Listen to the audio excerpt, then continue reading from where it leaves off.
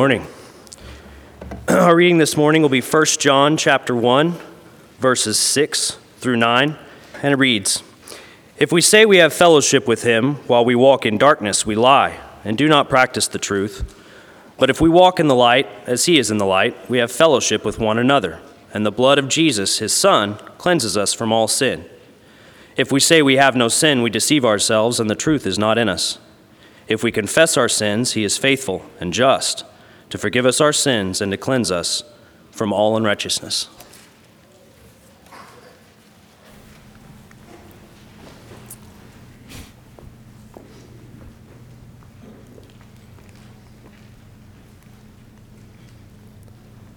All right. My clicker is not advancing the slide. Okay. Anyone? Thanks, Jordan. Just give it a check. Thanks. The lesson this morning is entitled, "Are You Sure You're Saved?" Are you sure you're saved? And it's an important question to ask because many people have gone through their lives without ever really being sure that they're saved. They've gone on through their lives for a number of years, and there's this constant sense of nagging doubt and uncertainty about whether they're really in a right relationship with God. The question is also important because many people have gone through their lives and they've assumed that they were saved. They've assumed that everything was fine in their relationship with God, and yet the Bible warns us that many will say to Jesus at that day, "Lord, Lord, did we do many mighty works in your name?" And he will say to them, "Depart from me, I never knew you, you who practice lawlessness." Matthew 7, verses 21 through 23. What about you? Are you sure that you're saved? The Bible commands us to examine ourselves and see whether we are in the faith. 2 Corinthians chapter 13, verse 5. The Bible indicates that not everybody who believes that they're a Christian is actually a Christian. But the Bible also indicates that we as Christians need to invest our lives and invest our hearts in knowing what God has taught, what God desires of us. So as we ask the question, are you sure you're saved this morning? What I'd like for us to do with our study is just ask 4 questions as we think about the question. 4 questions that all of us need to think about, all of us need to be a part of. Jordan, how are we doing? You're going to control it from back here? Excellent. I'm just going to point at Jordan when I need things advanced. Okay. Hey, technology, it's always fun. Okay. Do you just want to shut it down? I'll just preach from the pulpit here and we'll be fine. What's this? Okay, trying to bring it up. Okay. All right. Hey, we're going to have fun one way or another this morning. Are you sure you're saved? First question to ask this morning is this: can a person be sure he's saved? I mean, is it even possible for someone to be sure that they're saved? Luke chapter 1, verses 3 and 4. Jordan? Luke begins his gospel by saying this: "It seemed good to me also, having followed all the things closely from some time past, to write an orderly account for you, most excellent Theophilus, that you may have certainty concerning the things that you have been taught." What Luke was writing his gospel for was so that people could have a certainty, a surety that the things that were being taught were so. Next slide. Next, advance twice. Acts 2, verse 36, on the day of Pentecost, Peter, as he's preaching to his hearers, says, "Let all the house of Israel therefore know for certain." We can have certainty, the Bible teaches, that God has made Jesus, whom you crucified, both Lord and Christ. Can a person be sure? Can we know? Absolutely. In Romans chapter 2, verse 2, Paul says, "We know that the judgment of God is according to truth against all who practice such things." We know that judgment is according to a standard. Can a person be sure he's saved? Questions to contemplate. You know, as we ask the question, can a person be sure he's saved? Has God told us how to be saved? The answer is absolutely. In Acts chapter 16, verse 30, the Philippian jailer said, "Sirs, what must I do to be saved?" And he was given an answer. God has told many people how to be saved. Can we trust Jesus Christ to do what he said? In Titus chapter 1, verse 2, the Bible advocates that God is one who cannot lie. It's impossible for him to lie, as a matter of fact. Therefore, when it comes to the question of, can I know I'm saved? Can I trust God to do what he said? And then the question, can we know whether we have done exactly what the Bible says? Can we know? When God says, I want you to do this and this and this to be saved, can we trust God that he's telling us the truth? And then if that's true, can we know that we've done exactly what the Lord requires of us? James 1:22 counsels us to be doers of the word and not hearers only, deceiving ourselves. Is it possible for a person to be sure that he's saved? There is certainty. But let's ask this question secondly this morning. As you ask the question, can we know we're saved? How can a person be sure he's saved? How does that even happen? Let me start with some ways that it does not happen, because many have assumed that they're in a right relationship with God, and yet we may be basing our salvation, we may be basing our assurance on something that is false or uncertain. We can't know we're saved just because we feel like we're saved, brothers and sisters and friends. Proverbs 14:12 tells us there's a way that seems right to a man, but its end is the way of destruction, of death. There are many people who feel like they're in a right relationship with God, but that's not the basis for our assurance. Secondly, it's not by mere sincerity that we can know that we're saved. There are many, many sincere people in this world who sincerely believe that they are following Jesus Christ, and yet Jesus is the one himself who said, "Not everyone who says to me, 'Lord, Lord,' shall enter the kingdom of heaven, but rather he who does the will of my Father in heaven." Sincerity is essential, but it's not in and of itself enough. And third, how can we know that we're saved? How can we be sure that we're saved? Not by following the majority. Jesus said that the way that leads to salvation is narrow, and few there be that find it. The way that leads to destruction is broad, and many go that way. In Exodus 23, verse 2, the Bible counsels us, do not follow a multitude to do evil. Not by following the majority can we find assurance of salvation. You know, we're not going to find assurance of salvation by imagining God to be different than he is.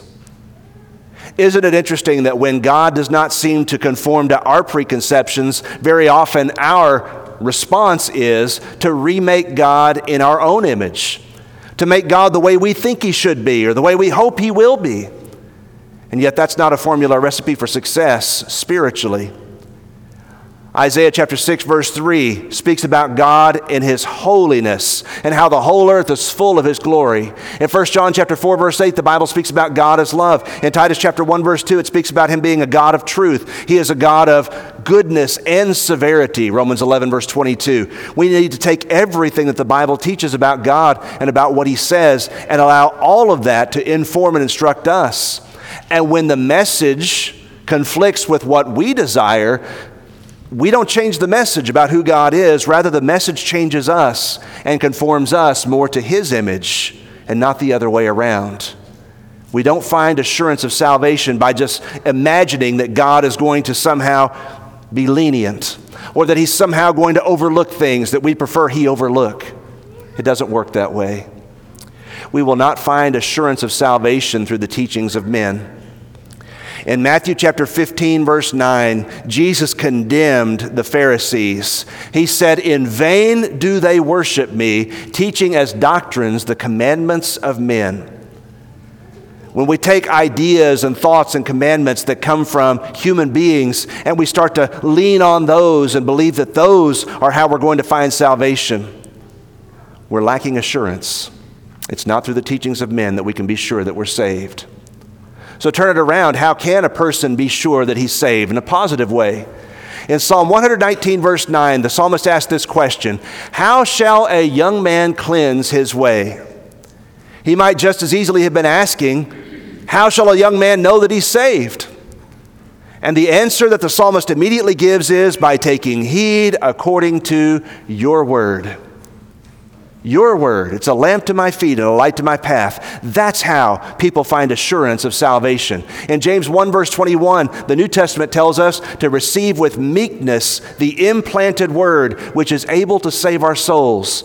If you're listening to what I'm saying this morning, hear this. You will find assurance of salvation in one place, in the Bible. Listen to what the Bible teaches. Receive it meekly and let it teach you what it means to be saved. In Hebrews 5 verses 8 and 9, the Bible describes Jesus in his ministry. It says, though Jesus was a son, yet he learned obedience by the things that he suffered. And having been perfected, Jesus became, watch this, the author of eternal salvation to all who obey him. When we ask the question, how can one be sure that he's saved? We ask the question, are we sure we're saved because we feel like it, because we think so, because some preacher, some pastor somewhere told us we were, or are we saved because we know that we have followed in the footsteps of Jesus? He obeyed God, and he becomes the author of salvation to all who obey him. Two things are required. Can a person be sure he's saved? Number one, we must examine the Word of God. In Acts 17, verse 11, the people that were there in Berea were more noble than those in Thessalonica because they searched the Scriptures daily to see whether what they were hearing was really true. They searched the Scriptures. And you and I, if we would have assurance of salvation, we must open our Bibles and open our minds and examine God's Word. And secondly, we must then examine ourselves in light of God's Word. Listen to what I'm about to say. Go back, Jordan. Thank you. Listen to what I'm about to say. Our tendency as human beings when we study the Bible is to do one of two things. We tend to study the Bible either to justify ourselves, to prove that we're right, or to tell somebody else how they're wrong. We tend to study the Bible for those two reasons, to prove that I'm doing things right or to prove that somebody else is wrong.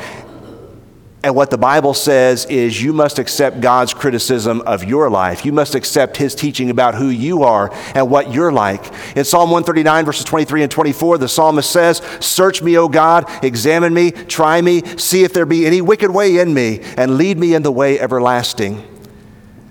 We'll find assurance of salvation when we come to God's Word, when we examine it, and then when we turn God's Word upon our own lives, upon our own hearts, and let God's Word be a mirror that reflects back to us who we are in the light of God's will, in the light of his revelation. Examine God's Word, examine ourselves in light of God's Word. Next question this morning. How sure can we be? Isn't that an interesting question? How sure can we be? Because when you ask the question, a lot of people, if you ask them, are you sure you're saved? What you'll get is, well, I think so, I hope so, I might be, maybe. I kind of feel like I am. Listen to what we're going to say this morning. Scripture deals in assurances, not in assumptions. It doesn't deal in just assumptions. When the New Testament writers gave us God's Word, they spoke about full assurance. Hebrews chapter 10, verse 22. Let us draw near with a true heart in full assurance of faith, the Hebrews writer says, having our hearts sprinkled from evil conscience and bodies washed with pure water. He's saying, don't give up on your Christianity because there is full assurance. It's not a think so, hope so, maybe kind of religion. There is assurance because of what Jesus has done for you. You can know that you're in a right relationship with him. Another passage, Colossians chapter 2, verse 2, that our hearts may be encouraged, being knit together in love, and attaining to all the riches of the full assurance of understanding. There were some people in Colossae 2,000 years ago who were saying, you guys, you Christians, you've got a little bit of the truth, but there's so much more that you haven't understood yet. There's so much more for you to know if you really want to be saved. And Paul is saying, no. If you have heard and obeyed and believed and done what the gospel requires, if you have responded to the work of Christ on the cross, you have a full assurance of understanding. You know what God desires you to know. And you can know God, you can have a knowledge of the mystery of God, both of the Father and of Christ. Full assurance. Once you listen to and respond to the gospel, there is assurance in obedience to Jesus Christ. Next passage, Hebrews chapter 6, verse 12. The writer says, "We desire that each one of you Christians show the same diligence to the full assurance of hope to the end." He's trying to encourage his brethren to keep on, fight the good fight, hold on to Jesus Christ. Don't give up. Don't do something that seems easier right now, because in doing that, you're losing your assurance. If you'll just hold on to Jesus, and if you'll just be diligent in serving Him, if you'll just follow Him, there is full assurance of hope to be found in that kind of lifestyle. Next slide. 1 John chapter 1, verse 7. This was the scripture reading read by Brother Ben a few moments ago. Listen to what it says. There's a condition.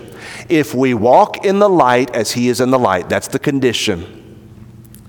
And then there are consequences that come from the condition. If we walk in the light, what can we expect? God, what does it say? We have fellowship one with another, and the blood of Jesus Christ, His Son, cleanses us from all sin. What's the condition? That we come to Jesus Christ, that we obey the gospel, and then that we walk in the light, that we live a lifestyle that reflects that we belong to God, and that we want to know Him better, and we want to know Him more fully, that we want to pursue Him with all of our heart, soul, mind, and strength. Live that kind of lifestyle. Walk in the light, and you have assurance that not only do you have fellowship with those of like precious faith, but you have the cleansing blood of Jesus Christ. It goes on to say in 1 John chapter 1, verse 9, that if we confess our sins, He is faithful and just to forgive us of our sin. So how sure can we be? We just looked at several passages, and there are many more like these. Brothers and sisters and friends, look at the screen. Look at what it says. Full assurance of faith, full assurance of understanding, full assurance of hope. Saving to the uttermost, Hebrews chapter 7, verse 25. All of these things speak about our salvation, and they do not use question marks. I know a lot of Christians, when it comes to their salvation, that use question marks. Don't put a question mark where God put an exclamation point. Do we need to examine ourselves? Absolutely, continually, repeatedly. Do we need to continue to pursue and be diligent in our faith? Absolutely, repeatedly, continually. But in the midst of that lifestyle, we can know we're in a right relationship with God. The Bible tells us so. Fourth question this morning. This is for you. Are you sure you're saved? Just for you to think about, are you sure that you're saved? In the first place, let's think about this. You can't be sure you're saved unless you believe what the Bible says.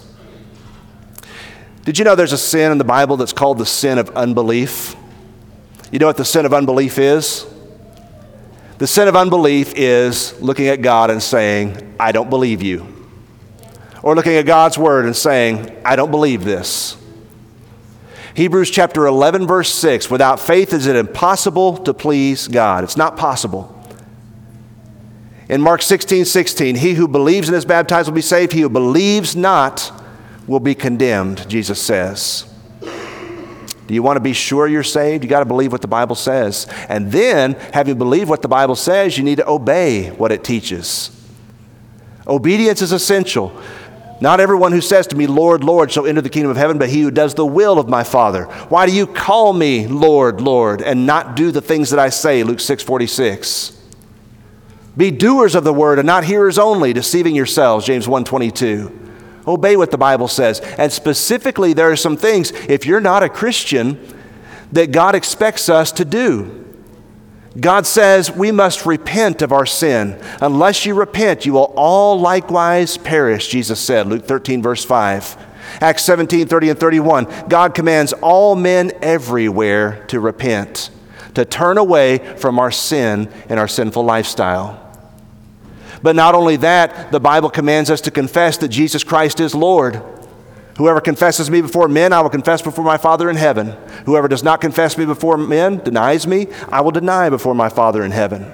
Romans chapter 10, verses 9 and 10, Matthew 10, 32 and 33. We are to confess publicly that Jesus Christ is God's Son. And then the Bible tells us that part of becoming a Christian is being baptized. When they ask on the day of Pentecost, men and brethren, what must we do? The answer they received was very clear. Repent and be baptized, Acts 2:38. For the forgiveness of your sins, you shall receive the gift of the Holy Spirit. As many of us as were baptized into Christ were baptized into his death, Galatians 3 verse 27. How does one get into Christ? By being baptized into Christ. Are you sure you're saved? Have you obeyed what the Bible says that one who is lost must do in order to be saved? But let's not just leave it all about what's going on with us. Let's think about what God has promised to provide. Are you sure you're saved? God provides, brothers and sisters and friends, instruction to our hearts. That's important to think about. He has instructed us and he has shown us his will, his way, what he desires. Psalm 119 verse 11, your word I have hidden in my heart that I might not sin against you. God wants us to know his will so that we can have assurance. Secondly, God provides forgiveness for our sin. He has sent a Savior. He has made a way. He is the Lamb of God who takes away the sin of the world. John 1 verse 21. You know, sometimes when we ask the question about assurance, can I be sure I'm saved? Sometimes we look only at ourselves and not nearly enough at Jesus. There needs to be a balance there. God provides strength for today. Whatever we are going through, whatever struggles and trials we face, God has said, my grace is sufficient for you. Whatever it is that we struggle with and whatever troubles we worry about, Jesus says, do not worry about tomorrow. Sufficient for today are its own troubles. Matthew 6, verse 34. What does God provide? He provides hope in the midst of our troubles. Hebrews chapter 13, verses 5 and 6, God says, I, God, will never leave you nor forsake you. Therefore, I can say confidently, the Lord is my helper. What can man do to me? We can find assurance in the promises and the hopeful things that God says to us. What does God provide?